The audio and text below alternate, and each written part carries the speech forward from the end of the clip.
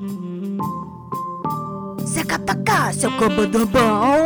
to the podcast. This is the Dance PT podcast, hosted by moi, Jenna Kantor, performer, hachikapow, and physical therapist. In our interviews, we will dive into all the things that can regularly help you. That's right, as a dance physical therapist with your patients. That's right.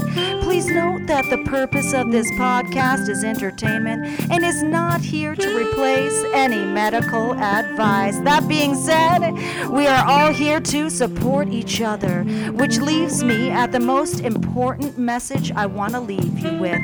You are enough, and never change yourself for anyone. That's right.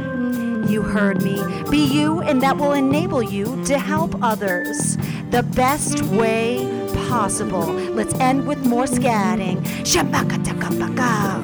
That's right. Jenna out. A dance physical therapy residency is not the last step to being confident in this niche. It's not.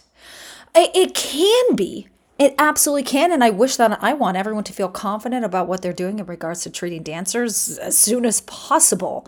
So it can be, but I'm saying making this podcast for the people who do a residency and leave still not sure, still not feeling 100% great. I say this because I've had these students come in and work with me, and it doesn't mean the training was altogether horrible or failed or anything. They just needed a little more individualized help to solidify it, to solidify all the good stuff they learned and go, oh, and for just that last bit for it to click. That's it. I want to just quickly discuss this because there are people who leave and they think there's something wrong with them. They don't pursue it. They're like, oh my God, like, why is this? Why? Like, I did a residency, the highest level that we know of. And oh my gosh, what's going on with me? You're fine. You're good. It's just means you just need maybe a little touch extra help. I'd say touch with a very wide variability on what that could mean. So I just wanted to bring this up.